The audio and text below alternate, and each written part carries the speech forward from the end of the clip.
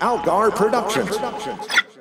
This show, as well as all the other shows put out by Algar Productions, now has a Patreon. For a modest pledge, you can get access to our show notes, see extra pictures from our cover photo shoots, and even get access to episodes of our show that haven't been released publicly yet. Seriously, for every one episode we released, we're putting 2 in the can. This ends up being a lot of bonus material. We've even set up a higher donation tier that allows you to choose a Terry Pratchett-related thing for us to review beyond the scope of the Discworld books. Go to patreon.com/Algar, that's AALGAR, for more details.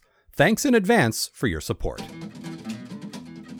Welcome to the Death of Podcasts. I'm Al, and this is Amanda. Hello. And we're making our way through Terry Pratchett's Discworld series one book at a time. This month we're discussing Book 6, Wyrd Sisters. That's weird with a Y. Yeah. It's a pune. Is it? Kinda. What's it a pune on? Weird means fate. Yeah. With a Y, and Wyrd Sisters means witches. Oh, okay. I was not aware of that. It's not much of a pune. I thought maybe it could be a play on, like, women with a Y. Maybe it might be, because he did equal rights, so it could it could be. And Granny has views. That's true. But let me first tell you what happens in this book, and then we will discuss it. That is the natural order of things. Varence, king of the mountainous kingdom of Lancre, has been assassinated, as is the custom of royalty. But this particular assassin, Duke Felmet, has no particular love for the kingdom in question, and the kingdom, which is to say the actual kingdom and not the people in it, does not approve. So it calls upon 3 witches, Granny Weatherwax, Nanny Ogg, and Magrat Garlic, to set things right. With the plot of Macbeth. With the plot of many Shakespeare stories. Largely Macbeth. There's a lot of Hamlet, though. Yeah, The ghost there dad and sure is. Yes, okay, you hate Hamlet. Let's get that out of the way.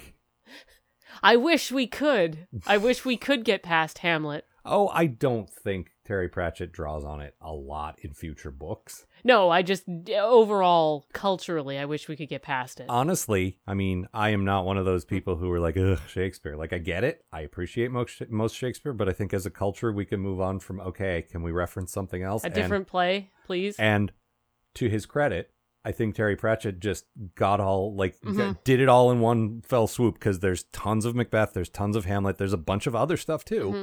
This is his Shakespeare one. Mm-hmm. And it doesn't really, little bits come up here and there again, but this is really it. Yeah, it doesn't become mired in Shakespeare. And for a book set in pseudo, medieval / Renaissance times. Back in fantasy times. Yeah. Way back in fantasy times. But with a lot of references to what was going on in England and Western Europe in the period of the Middle Ages, the medieval times, and the Renaissance. It's surprising that this is really mostly one book of Shakespeare.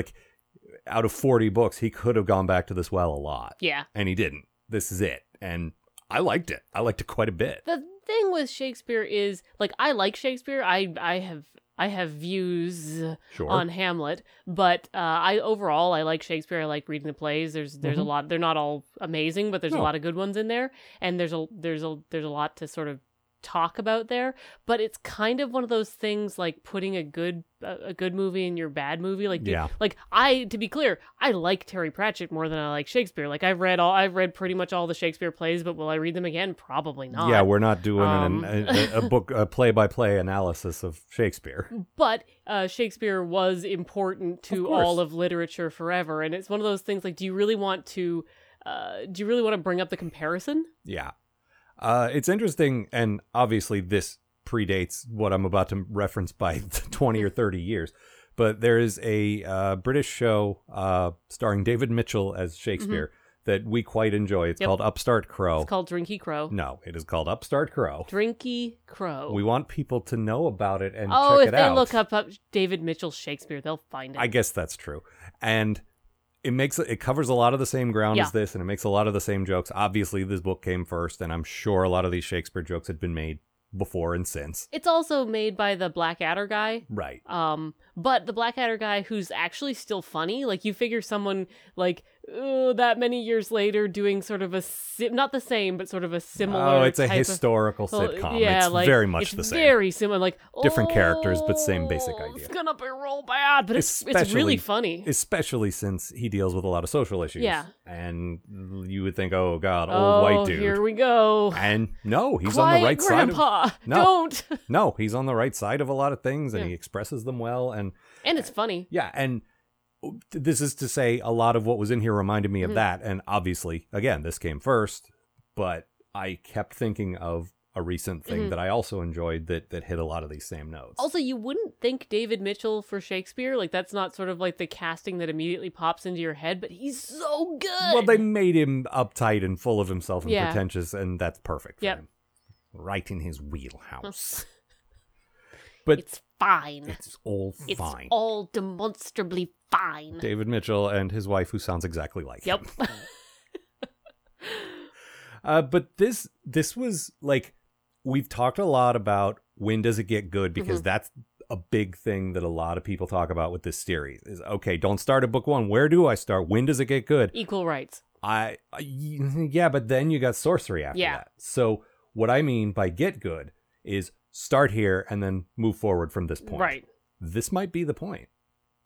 Like, there might be a dud or two after this that I can kind of remember, but this is a strong one. The next one I remember is pretty good. The next one is great. The next one is quite good. Like, yeah, Pyramids, I've only read Pyramids once, and I remember liking it okay, but not a lot. So I'm actually kind of curious because it's probably the one I've read the least. Yeah. Like, I think I've only read it the one time. It made a good impression on me when I read it. It was one of the first ones I read, so I had no baggage attached to it, and maybe it hasn't held up. But my point is, if you want, like, where do you start? Yeah. This is a solid, like, this one's very good, and it hits, like, we keep saying, when does it become the full Discworld experience? This checked all my boxes. Yeah, this was a story about stories. Yeah. Which we both really like, and it's something that Terry Pratchett does really strongly. Yes. And it's got Granny Weatherwax being she's pretty well fully realized by this one. There's very little difference between her in this and in Equal Rights, but there's enough of a difference. Yeah. Like, it's, to me, mostly her reacting to the other characters.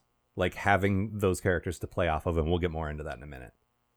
And it deals a lot with issues of, like, human worth and value, and, like, the importance of, like, people in power abusing their power. Like, it's not as strong as some of the social stuff later, but he's already starting to touch on a lot of that. His themes are starting to show. Also, Terry Pratchett is a bit horny on Maine in this. He writes family-friendly books with a very good undercurrent, if you know where to... Like, if you read this at 8, you wouldn't pick up on it, but if you read it at 12, you absolutely would. I wasn't really thinking about it when I was reading these books, like, the first couple times I came through, but there's a lot of characters in these books that are sort of Rubenesque, larger women that are described as extremely desirable, and that's a current throughout the books that I didn't really pick up. He makes some, like, pretty cheap fat jokes, which I don't love. Yeah, there's still a few of those in here, but it's starting to go away. And there will be, there's a character later who comes in the Witches books, and I really like her, but it's a lot of real cheap fat jokes. It is, too. but a lot of that is her at her own expense, as I recall. It's less the narrator, the omniscient narrator saying she is objectively terrible, and more her in her own head saying, oh, I'm so terrible, which is a little better. Yeah, but in this, and like I say, in some of the later ones, we've got a lot of, like, larger women who are described by the characters in the book as, like, super, super desirable, and I kind of wonder if that's a Terry Pratchett thing, because it keeps slipping in. It could very... No. Lady Felmet is the character you're talking about, and she's our Lady Macbeth analog. And what I wanted to talk about was, again, that theme of people in power, because he's got this thing that he's so good at, which is powerful people not seeing people like other humans or, whatever, beings. Yep. I forget in Discworld there's not just people. But, sentient creatures. Right. Not just seeing people as people, but as things that are there. Or as a means to an end. Right. Yep. And she very much fits that mold. Yep. And a lot of his great villains later will be in the same, like, they just treat people as objects to get to what they want. And Granny Weatherwax in a later book says that the root of all evil, the thing that makes evil happen is people treating other people as things, not people. And this is the first great example of that. And every other evil springs from that. Yep. And that feels like Terry Pratchett philosophy. Yes. And the witches are the excellent counterpoint to that because they are so, like, grounded. They're so down to earth. They're so, like, they're common sense. They're, like, yeah, they have magic, but really it's about, like, 9 times out of 10, if you're hurt, they'll just give you some water and say, this is a potion, and then actually put a bandage on you. Yeah.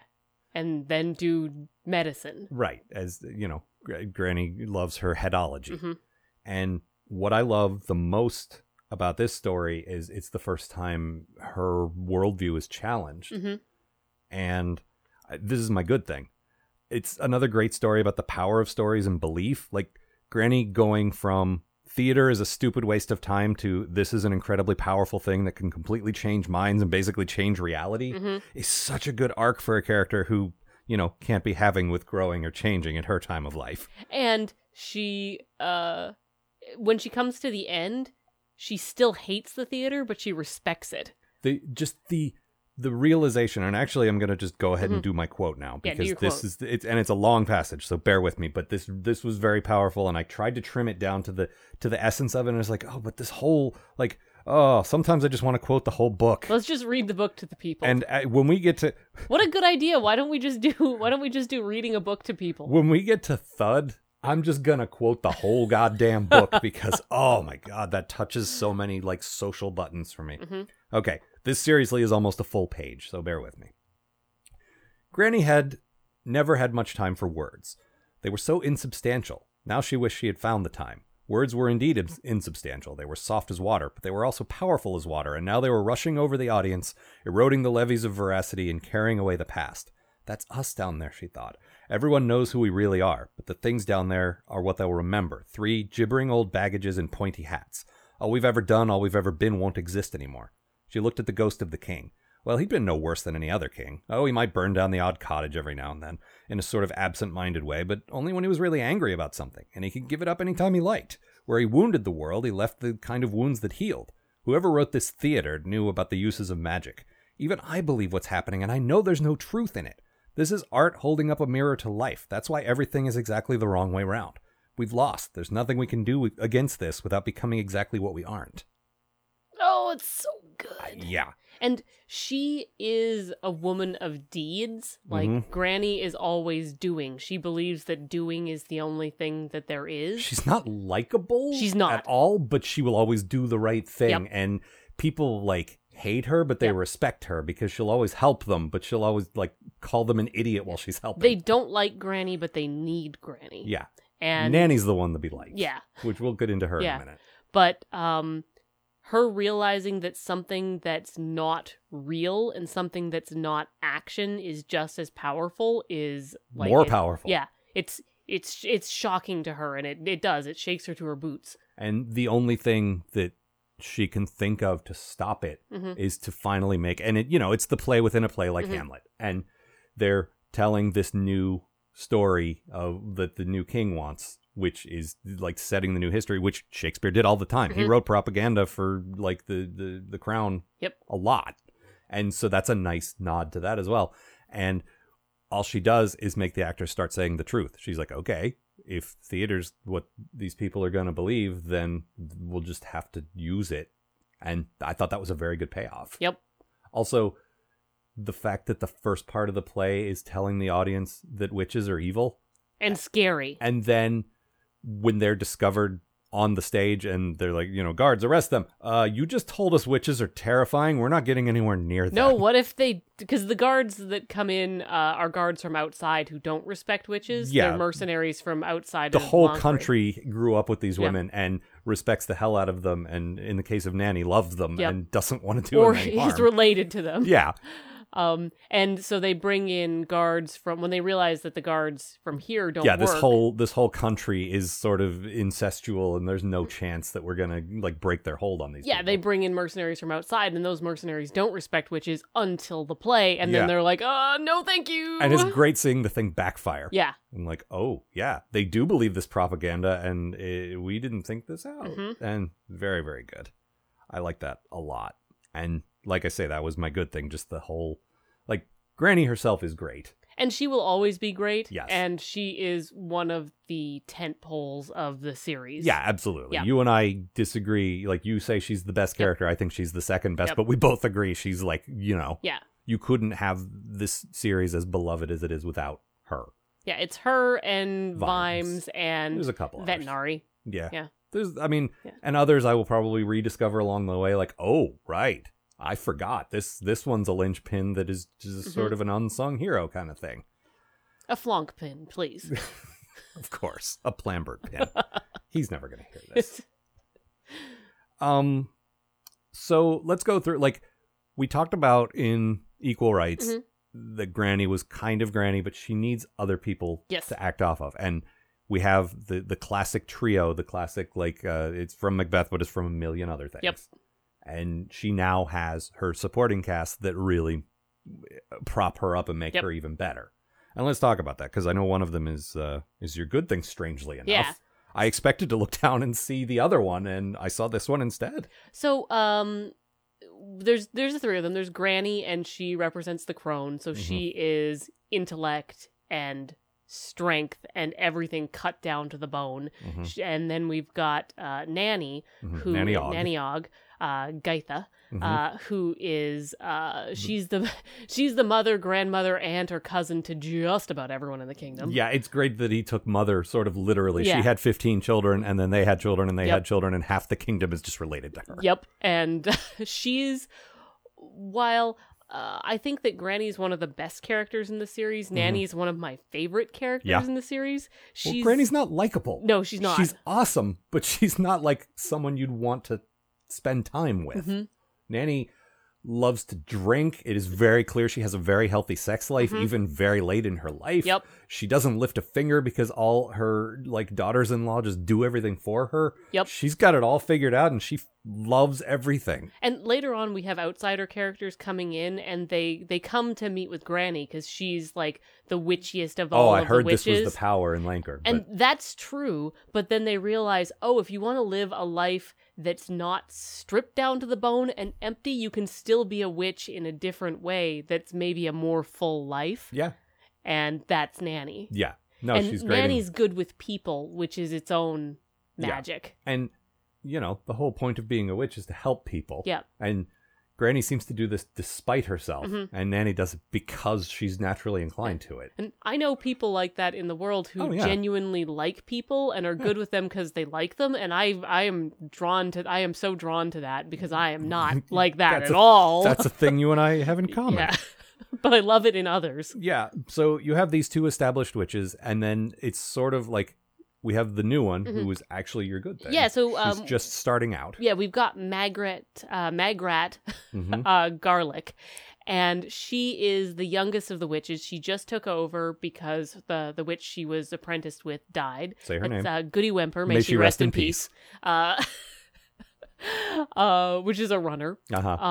And she is sort of a new age witch who believes, like, in the power of candles and the moon and bangly jewelry and all this kind of stuff. I, like, the first time through these books, I just didn't catch or it didn't make such an impact on me that she is really taking the piss out of a lot of, like, new agey, like, holistic healers and hippy dippy. And it's great because that's a witch too. Yep. It's not just these types, there's also this type.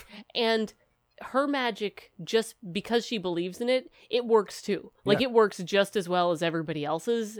There's a point in the story where she does something extremely powerful that the other two did not expect her to be able to do. And maybe they couldn't have done the way she did it. And they're so grudging in their respect, but they have to give it to her. She's like, good job with this. It's they help get Granny out of the dungeon. Nanny, excuse me, out of the dungeon. And she just, like, moves the... She turns the door... She makes the door remember when it was a tree. Right. And turns it back into a growing tree, which opens the door. Right. The locked door. Yeah. And they're like, oh, good job. But they can't really say that to her, so they're like, oh, that was all right. I would have done the stones, but it was all right. Which really means you did an amazing job. Holy cow, yeah. She is... She's another character she's in all of the witches' books. And this book I thought was kind of Nanny's weakest showing. Like, you get some good stuff with her, but later on she becomes, I think, a much stronger character. But I think that this is Magrat's best showing. She has a little more edge in this one. In the following books, she's mostly just pushed around by the two other witches. And this one, she stands up for herself more, actually stands up for herself, not just to do what the other guys say later. And she has some moments of power that are not sort of jostled along by the other witches. Like later on, mostly when she has these big magical moments, it's because she's been manipulated into having them. Because when you're around Granny and Nanny, not being manipulated is going to be kind of hard. There was definitely still some of that in here, and I feel like it was a real subtle thing. It wasn't like a theme of the book or anything like that, but there's definitely this slight undercurrent of nudging her my way, nudging her my way. Yep. And you're right. She had some moments of independence, but I still got the distinct impression that she looked up to these women very much and didn't want to disappoint either of them. But also she got to a point where she's like, ugh, enough. But in this one, I felt like she was more her own person than in subsequent books. You also might be remembering wrong. Oh, well, we'll see. I've read the witches' books like a lot. I understand, but you've usually skipped this one, you said. Yeah. And I think it's better than you remember. I was pleasantly surprised by Magrat in this book, especially, like I say, compared to the other books. I'm very surprised to see you call her out as a good thing, and I bet you're doing that because you might not be able to later. I probably won't. But yeah, I liked it, and it's also in this, she needles the other witches. Like she notices flaws in Granny and points them out and has some sharp little comments. And pretty sure that happens in later books too. Not nearly as much, and usually because Granny gets stronger and stronger as the books go, and Magrat gets weaker and weaker, I think. I disagree, but we will absolutely, now that we are consciously talking about it, we can keep an eye on that and discuss it as it happens.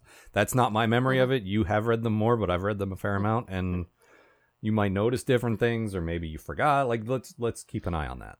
But no, I really liked her. I really liked her in this, and actually, I liked her courtship with the Fool, which we were talking about how there's very few good courtships in the series. This one was sort of sweet, and I saw it.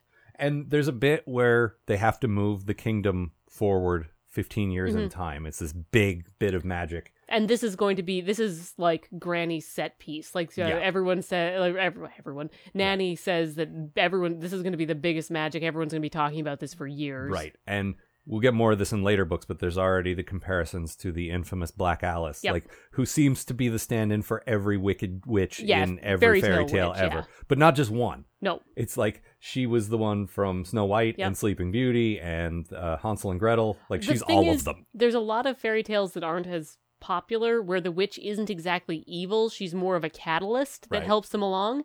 Like, she'll give them the hero things they need to get on. And so in the Terry Pratchett books, they say that she goes from being sort of just a powerful witch sliding into being more and more evil and like doing like crazy bad stuff. And how it's sort of explained in the series is that as she gets older, the character of Black Alice gets older, she starts doing more and more questionable things. Right.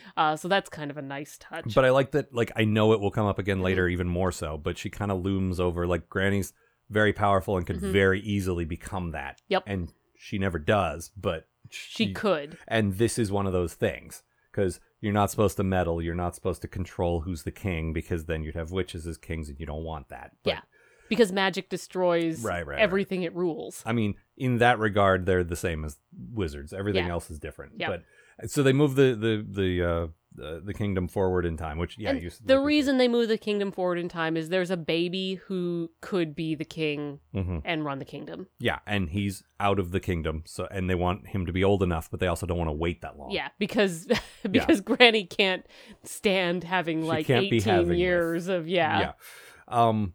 But there's a cute bit where it's Magrat and the Fools first, like, they're having a little picnic in the meadow kind of thing, and they kiss while the big spell happens, and they're like, "Did the disc move for you too?" or something like that, and it was adorable. It was cute. I liked it. Like, and you were right to call out that there are very few. This is a good one, though. That's why I wanted to talk about it, because it is good. Yeah. And they will definitely play more with those two. Like, this book ends with them not together, which I was surprised, because spoilers, I guess, they will be together in subsequent books. Maybe the next one is their actual getting together? The next one or the one after. Their courtship later on becomes insufferable. To you. Yes. But I wanted to call out how much I liked it in this one. Okay. That's fair. I like the Fool. Yeah, he was pretty good. Yeah. It's an interesting thing. We watched... there's a couple of adaptations, and we said we're going to try to do this. We can't promise we're going to do this every time. Depends on availability and, like, if we want to. But we want to try to see the other versions of this. Like, for Color of Magic and The Light Fantastic, we kind of relied on our memories of those, the movies that they made. But, you know. Yeah, but, you know.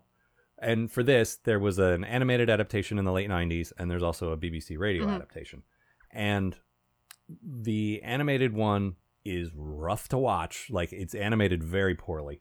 But the script is really good. Yeah, they managed, like, in no other adaptation of Terry Pratchett's work have we seen they preserve the jokes without sacrificing the story. Yeah, you still got the great characters, and you still got the laughs, and whoever was doing the adaptation really got what they were doing. Yeah, which and they a lot of the adaptations really have no idea what the fuck they're doing. The radio version was the exact opposite. There were no jokes. It was all like everything that's essential to the plot, but nothing essential to the characters, and no laughs whatsoever. And the animated version seemed to understand, oh, this is a comedy, and the story moves the jokes forward, and you don't have to sacrifice good character and plot for that. And the design on most of the characters was quite good. Some of them not, but the main guys. Yeah. Like I really liked the look of the witches, and the witches. Duchess. The Duchess was the good. Duchess looked good too. And there's a couple other pretty good. But like Howell or however you want to say it, the dwarf who's supposed to be Shakespeare was literally just a short Shakespeare. Yeah, that wasn't very good. No. Tom John's father, Vitol, or the actor, was quite good. Yeah.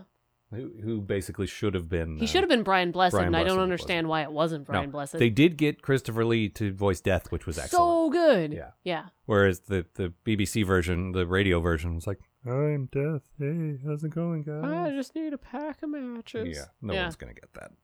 The one person who got it is laughing. No, that's me.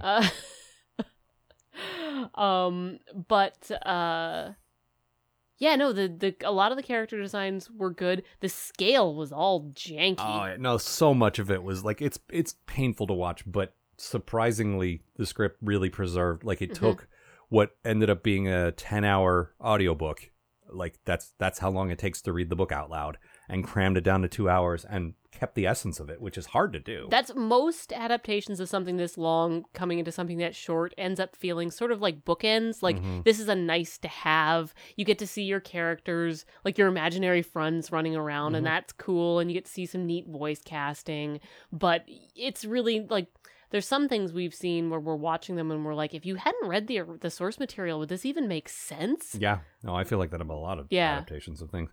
But this, like, if you took this exact same script, even the same voice track, and just drew a new cartoon of it, I think it would be excellent. It looked a little like The Last Unicorn, more crude, but that same sort of style. So I like the way it looked, but where like someone's trying to draw a straight line, but they have the hiccups. Yeah, I like the look of that. I do not care for hiccup art. It's sort of I think it's like a 70s animation thing. No, I just there's the Ralph Bakshi stuff looked a bit like that, and some of that heavy metal stuff looked a bit like that. Yeah, I love all that stuff. I think it's rad. I have a respect for it, but some of the editing was weird too. Because they were trying to get through 10 hours worth of stuff in 2 hours. A lot of the jokes didn't have time to breathe. Like they would cut off their own jokes. The performers did a good job, but then like you need to give it a minute to land, and they just like boom. And like I'm all for fast paced, but it wasn't that. Yeah. It was worth watching. Like, I enjoyed the experience. Like, I had just finished the book, and so I was like watching an inferior version of the book would normally sort of be like, oh, this sucks. Yeah. But I enjoyed the experience of watching it. Like, we started it too late and had to go to bed, and I was excited the next day to finish it up. No, so I mean, again, it's real rough to watch, but an interesting experience if you're interested in that. Whereas the radio version, just skip it. It hurt me. And I am an amateur producer of audio dramas, and there were things in it that I could have done better. That the BBC, the pinnacle, like they invented so many things about modern radio drama. And it's like, come on, guys. There's a point where the Ghost King is running, and he's like, I'm running.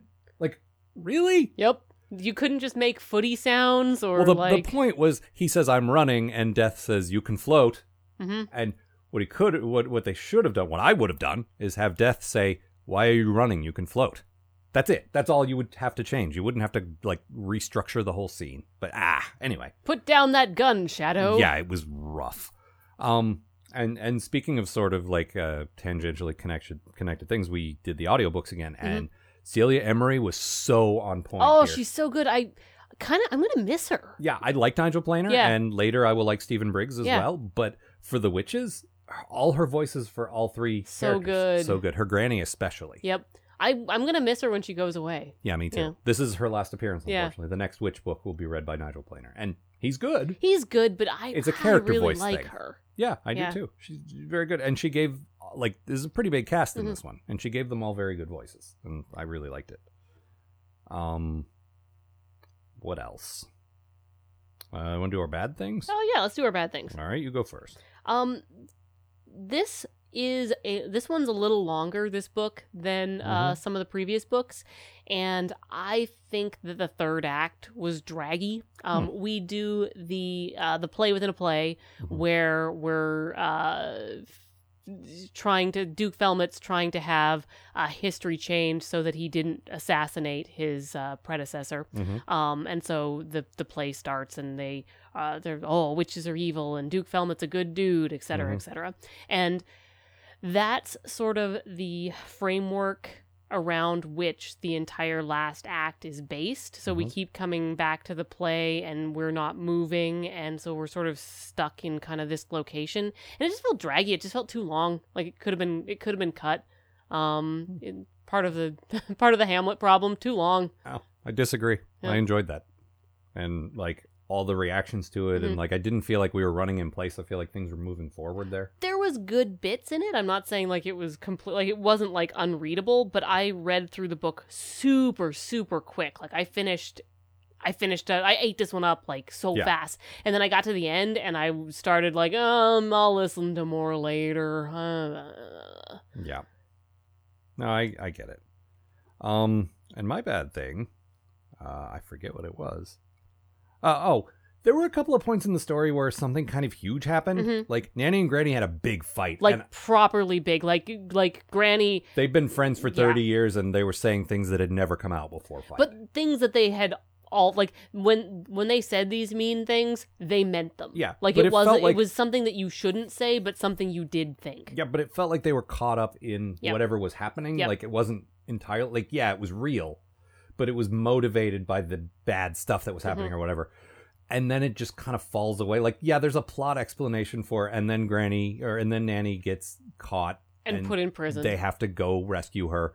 But there's never a moment where they acknowledge, like, they'd never apologize. Right. But whatever their equivalent of apologies is, like a nod, like the fight is over. Right. Something. There's nothing. It just sort of never happened, and it was such a big deal. And these two characters have nothing in common except that they're witches. Yeah, like and now they have a long history of things like this. But when they were growing up together, they weren't friends. No, not at all. They've known each other a long time, but they are, and they are friends. They're friends now, but they're they seem like they're only friends because they are both witches, and they kind of have to be. But I feel like they now like and respect each other. I really do. And as much as Granny's capable of loving anyone, I feel like she does love Nanny. And I think you're right. We definitely have fights between these two because of their differences in later books that are handled better and that are more resolved. It was missing a beat, is all. Like, I didn't mind that they fought. I minded that they stormed away mad, and the next scene was, I'm here to rescue you. Yeah. Like, just address what had just happened. It was just weird. And there's another point where we get the big king reveal, and it gets a little complicated, which I actually like. Yeah, because it's all Shakespeare-y. Yeah, of course. Yeah. And they put the fool ends up being the king. Yep. But that all happens off screen. Yep. And it just felt like that all that play stuff was supposed to pay off in the this guy is our king now. And instead we move ahead and gradually fill in the details. And it's not a bad device, but both times it left me wondering if my audiobook was corrupted or if I tuned out during an important part. Like, I understand what he was trying to do, and I feel like he does this trick more effectively later, but this time it felt like stuff was missing. I like the king, it turns out that the fool gets to be king, just being cut and sort of hand wave, da da da. Yeah, that's fine. But you're right, it didn't quite lead into it enough. We left that play scene with, we're here to tell you who the real king is. Yes. And then 6 months later, like, wait, what? And it felt like everything had been built to that point. Like, we had all the pieces, but it just needed a little more. I'm a big believer in, you guys have seen this before. Yeah, that's fine. And then it happened. A couple of lines. Yeah. I'm not saying it needed to be 50 pages longer. I'm saying it needed to say, here's what happened, and then. That's all.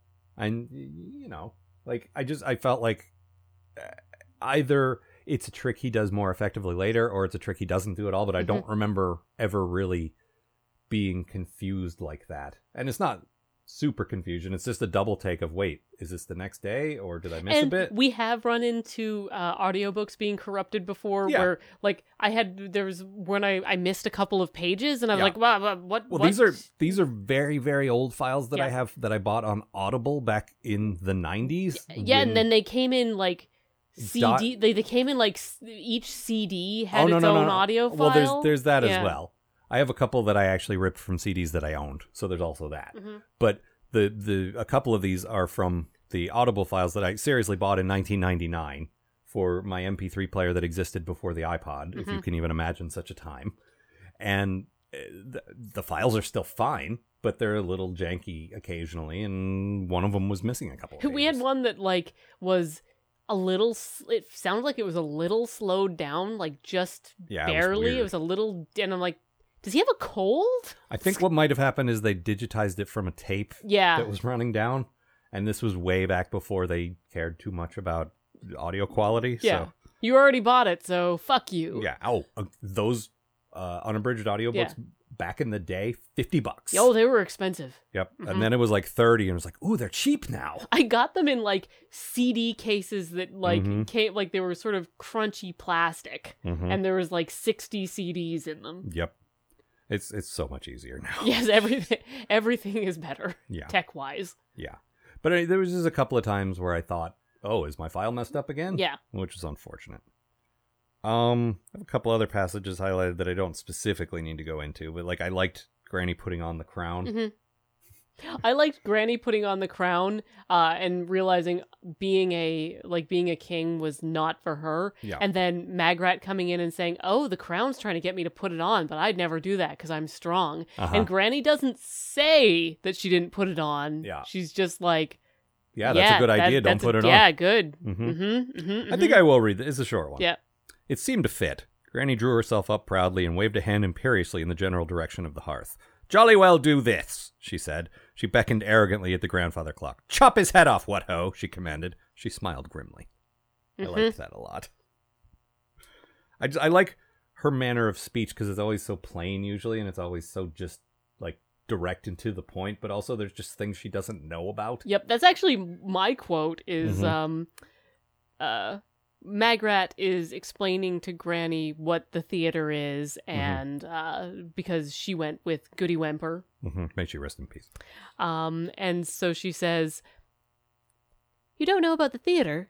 said Magrat. Granny Weatherwax, who'd never declared her ignorance of anything, didn't hesitate. "Oh, yes," she said. "It's one of them style of thing, then, is it?" We were listening to the first part of this audiobook on a car trip together, and we both just like had to pause it for a minute because that was so good, and we were going to miss the next bit. It was such a good, just like trying to wallpaper over the cracks. That's the thing, is she does get stronger in later books, and it's easy to think of her as kind of a superhero, but she has failings, and they're always there, and they never go away. Nope. And one of those is she just doesn't know about stuff and refuses to admit it. She comes from a small town, and until the next book, which is Abroad, she's never left Lancre. Yeah. Like, this is where she's from. So her knowledge is her world knowledge is extremely limited. So if it's something that didn't happen in Lancre, she doesn't know about it. But I don't think Nanny had ever left either. But she has worldly experience that Granny doesn't have, which we'll find out in, I believe, Lords and Ladies, where it's like Granny's only ever sort of been in love once, and then she didn't have time for it, and it never came up again. And the world always comes to Nanny. Yeah. Like, information comes to her, and she's got this whole network of everything. Yeah, so stuff comes to her, and she's interested in it, whereas when Granny sees something she doesn't understand, she's like, no, I'm not. This is not part of my world, so I am not into it. She can't be having with it. She can't be having with it. I don't even think that expression is in this one yet. It's just such a part of the character to me. I love all of that. I love, like, the way she talks. Like, just, she's so good. She's just so very good. She's such a good character. I love her so much. Yeah. One other thing we hadn't really talked about, going back to The Fool, I love all of the stuff about comedy being serious, and how like, there's a bit where his really cruel grandfather is teaching him how to be a fool, and he gets punished for coming up with his own joke. You can't come up with a joke. Yeah. You don't know what's funny. Who are you to say what's funny? Yeah.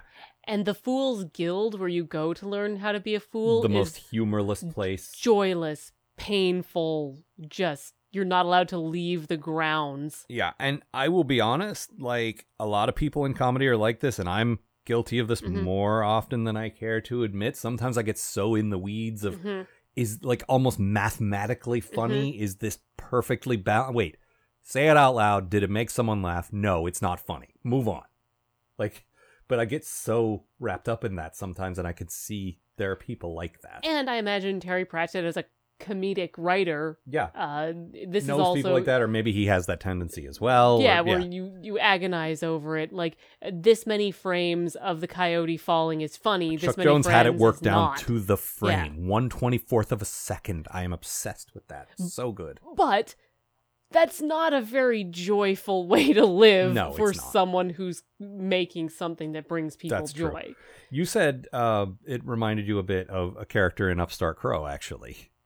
And I don't remember the character's name, but there's a comedian of sorts in the acting troupe that puts on Shakespeare's plays. Yes, they do, like, comedy dell'arte. This one character, and he's very famous in Italy. And he can tell it's funny because it's funny in this book, and you wouldn't get it because he's so smart. And they even do some riffs on, like, jazz. Yeah, like it's where the jokes aren't. Right. It's where the jokes aren't. Yeah, and he's very pretentious and arrogant, and God, is so funny. It's so funny. Yeah, it really is. It's one of the, like, there's several elements of that show working in tandem, and he's very good. But it is similar, he's based on Kemp, who is an actor that was so famous we still know who he is now, as a clown and as someone that was funny.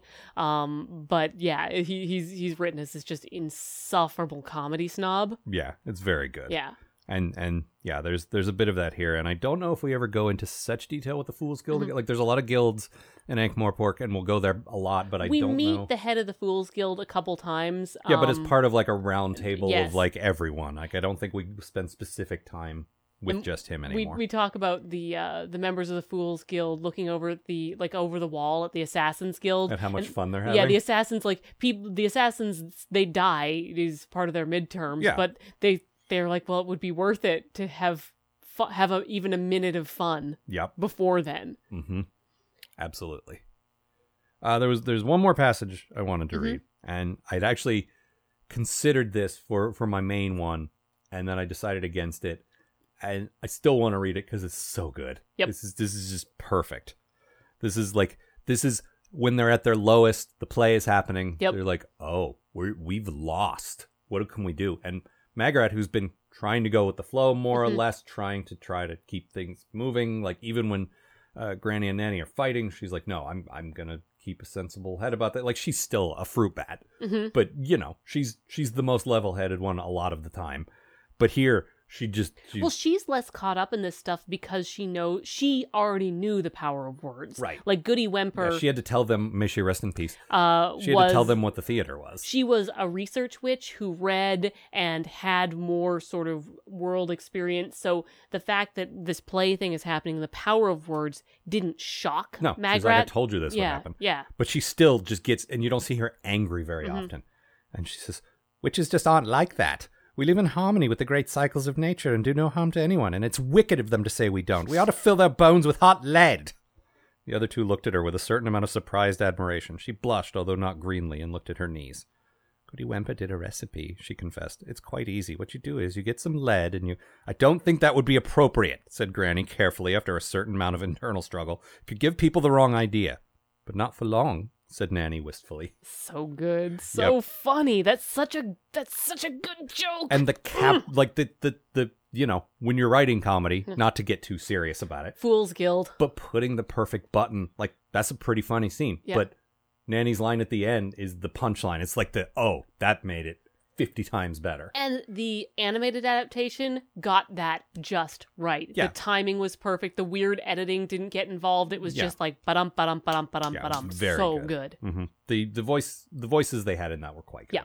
Well, Nanny and Granny sounded too much the same. I disagree. Yeah. I really liked Magrat's voice in that, actually. They all had like the same accent, which from the north, which I actually kind of liked because no, I think it was like a West Country accent. I don't know. But I'm not. I don't know what I'm talking about. No, I know I can recognize distinct British accents, but I can't always say where they're from. Yeah. But they're all from the same place, which on like most British things, if you want to make them sound distinct, like they have a lot of accents to play with. But what this did was they all decided, no, they're all from Lancre, so they all have the same accent. They all sound the same. That's a good choice too, actually. I've definitely seen stuff where I'm like, what the fuck's going on? They're all supposed to be from this small town. Why are you Scottish and why are you like BBC English? If there was people coming from different places, but it's supposed to be a small town where everyone grew up here, so why do you sound like that? Right. Anything else? We can do our best pune. Oh yeah, you chose this one, correct? Yes, I did chose this one. There was fewer punes in this one than there typically. There were a few. There's a handful, but yeah, a lot of it was like there was a thing, and we're gonna see a lot more of this in later books where the Shakespeare dwarf again. She calls him Howl in the book. It's Hwel, Hewel, which is supposed to sound like Will. Oh, like Shakespeare. I actually didn't know that. No, I just saw something that said that this morning. Will. So that's what it's supposed to sound like. She said Howl, which is fine. Yeah. But he keeps imagining like mostly comedy bits from our world. Laurel and Hardy, Charlie Chaplin, the Marx Brothers, and it's cute, but it's like, do you have to put this in every book, man? Like, you have your own great world. You don't. Ours sucks. That's why we're reading your book. Most of the time, when Pratchett brings in stuff from our world into his world, it flops. Yeah, and we're gonna see whole books built around that concept. And there are some that are better than others, and there's one, Moving Pictures, which is one of the worst books he did. I thought so, yeah. We'll see if it's worse than Sorcery, but it's real bad. It's got better characters. It's got better characters. We've got at least two characters that we like that we'll go back to, But those tend to be the weakest books. Yeah, and then there's Soul Music, which basically does the same thing again. Yeah. Soul Music's better. I think it's about the same in my memory, but it's been a very long time. Yeah. I reread certain ones a lot, just like you, and there's some that I haven't reread in, 1,000 because I'm years. like, I remember not liking that one, so I'm probably not going to read it again. Yeah. And then Hogfather's really like that, good. But Hogfather's, like, without getting into too much specifics yet, is based around general ignorance. Yes, general ignorance. The concepts are so old. Yeah. Like, There's some things about modern Christmas, but way back in fantasy times. Well, but like in medieval times, like there were probably, I'm not going to say for sure because I have no clue, and everything I think is correct is not, because you've just reminded me of QI. Yep. But like, the solstice festivals and all that sort of thing. Like, broadly speaking, that stuff has been around forever, so it's not so much a modern pop culture. Yeah, but they tend to be the weaker books, and every time he tries... This is one of the few things that he tries to do a bunch of times that he never really gets that much better at. No, what I think he decided was it's better when they discover their own version of it, instead of... And it is. Yeah. Yeah. When, Going Postal and Making Money and Raising Steam are all about concepts that we have in our world that were invented by disc people. Yep. So they're different. That are, or the idea of the clacks, which is their internet basically, but it's more like semaphore. Yeah. But again, you can tell all the stories you could tell with the internet and early adopting to the internet, but also never really break like, oh, we saw this magic portal to Earth that told us how it worked. No, don't do that. And that there's a lot of that. And there was a lot of that here, and I think that substituted for a lot of his wordplay, as he thought that would be funny instead, and I don't know. It's not really funny. At least they were mercifully brief. They were, and I particularly love the Marx Brothers so much. That's just because you love the Marx Brothers. Exactly. Yeah. That even a half-page digression reminding me that they exist made me happy, but I still recognize that the book would have been better without it. Yeah. So what... Anyways, so the new guards who came from out of country, are ordered to go capture the witches, and they accidentally capture the actors pretending to be witches. The 17-year-old boys wearing very unconvincing makeup and straw hair. Yep. And so this is a bit of a long walk, so walk with me. Very well then, my theatrical witches, he, the guard captain, said. You've done your show, and now it's time for your applause. He nodded to his men. Clap them in chains. Just terrible. Oh, it was very good. I was worried I wasn't going to get one, and then we got to the end. There's always some. I was worried we weren't going to get a real good one. And we got to the end, it was real good. I think I didn't even catch that one. Yeah. Because I think Celia Emery just sort of read it straight and didn't, Clap? Yeah. She definitely didn't do that. Do you get it? So here's an interesting thing. For the cliche count, there are almost none. Yeah, this book was written differently than the other ones. There was such a leap forward in so many ways. Yeah, there really was. Like, this is the first, I would say, great Discworld book, which really surprises me looking at your grade, but we'll get there in a second.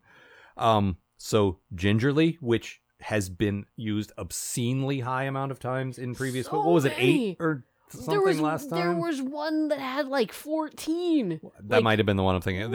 In the previous book, there were a couple of instances where it happened twice in the same paragraph. Too much. Yeah, and not in a artistic repetition way. He just used it again and again. One time in this book. Yeah. There were 2 instances of gingerbread, which doesn't really count because we're talking about witches, and gingerbread houses are going to come up when you talk about witches. So, and they were specifically talking about Black Alice, who did the gingerbread trick. Yeah, but I mentioned that because in one of the previous books, I did count gingerbread because it was a pun. Right. Like, they entered the candy house gingerly or something like that. Like, ugh, God. So, 1 count of that.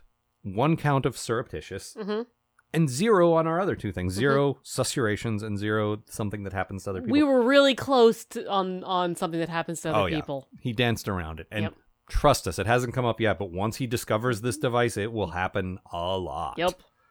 So, overall, what'd you give it? C+.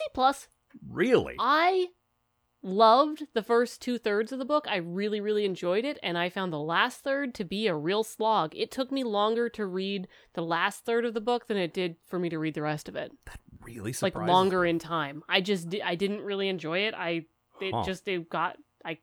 If I was grading the first 2/3 of the book, it would have been probably like a B or a B+. But I could not get into the end of the book. Huh. Really surprised me. Yeah, didn't enjoy it. Oh. No, I thought this was like the first great one, and it's not perfect, and there will be others that are better, but I give it a B+. I can definitely see that. Like, this feels like the other ones had moments that felt like a Discworld book. Yeah, we're getting there. This is funny, and these characters are kind of interesting. But this felt like a Discworld book. When I talk about why I love these books and what I want from these books, this is the first one that delivers all of those things.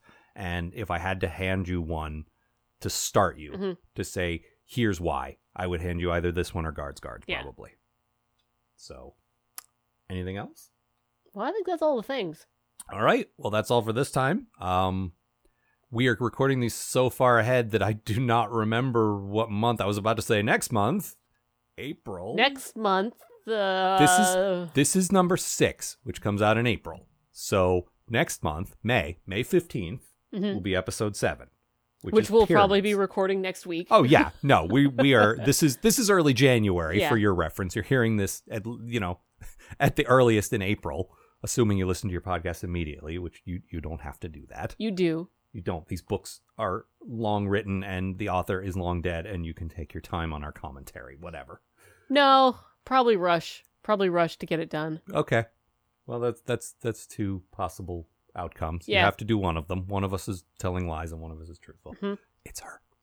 I'm such a terrible liar. But May 15th, episode 7, we'll be covering book 7, the Pyramids, which, as we've mentioned, we have very little specific memory of. I think it might have been the first Discworld book I ever read. It might have been for me too, actually. I think that I got into Discworld because our mutual friend Matt said, hey, you're really, really going to like this. And he recommended Pyramids, which he says going back, he's like, I don't know why I didn't give you Wyrd Sisters. I don't know why I gave you one of the witch books. Pyramids, like Mort, is, I do remember, one of those completely standalone. It's not the first part of a series. It's not, you don't really need anything going into it. And you didn't need anything for this one either, but there is some baggage there because later, like these books, whatever, blah, blah, blah. But I would say Small Gods would be a much better, like, here's a one-off. Yeah, that gives you a feeling for what the series is like. Yeah, without it tying to much Small else. Gods is one of my favorites. I love that one. Yeah.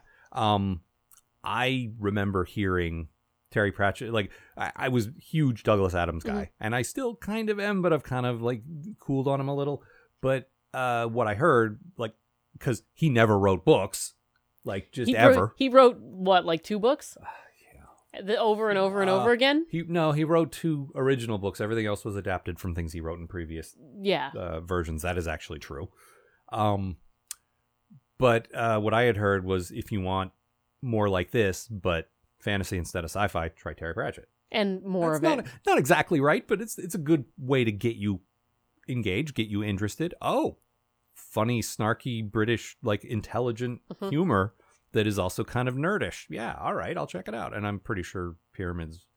Oh, God, I don't remember what my first one was, but I'm pretty sure Pyramids was the first one I ever read. I remember reading it without much context for the other books and enjoying it in and of itself, but I don't remember anything about it now. It's going to be an interesting... Like, after that, we pretty much know what we're in for quite some time. There is a stretch of, like, excellent, excellent, terrible, excellent, excellent, excellent, great, good. You know, like, we know what to expect. The excellent books that are coming are ones that I've read, like, over and over and over and over again. After Pyramids is Guards, which is the first book in the series that I prefer. This was the first book in the series that you prefer. Well, Equal Rights. I would say... Ish. Yeah, ish. Yeah. If Equal Rights was a witch book, Wyrd Sisters is a witch's book. Yeah, exactly. But, so we're coming up on, like, a stretch of excellent ones, or at least ones we know what we think. This might, like, Pyramids might be the last one where we're like, going in. So that'll be an interesting experiment. I haven't read the newspaper one in a really long time, but that's a long time in the future. Yeah, well for you suckers listening. For you guys, it'll be in a year. For us, it'll be in a couple of months. Yeah. But that's all for this time. This has been a co-production of Ron Algar-Watt and Amanda Smith for Algar Productions and Giant Black Albatross, copyright 2019. For full archives, RSS feed, and more details about us, visit thedeathofpodcasts.com.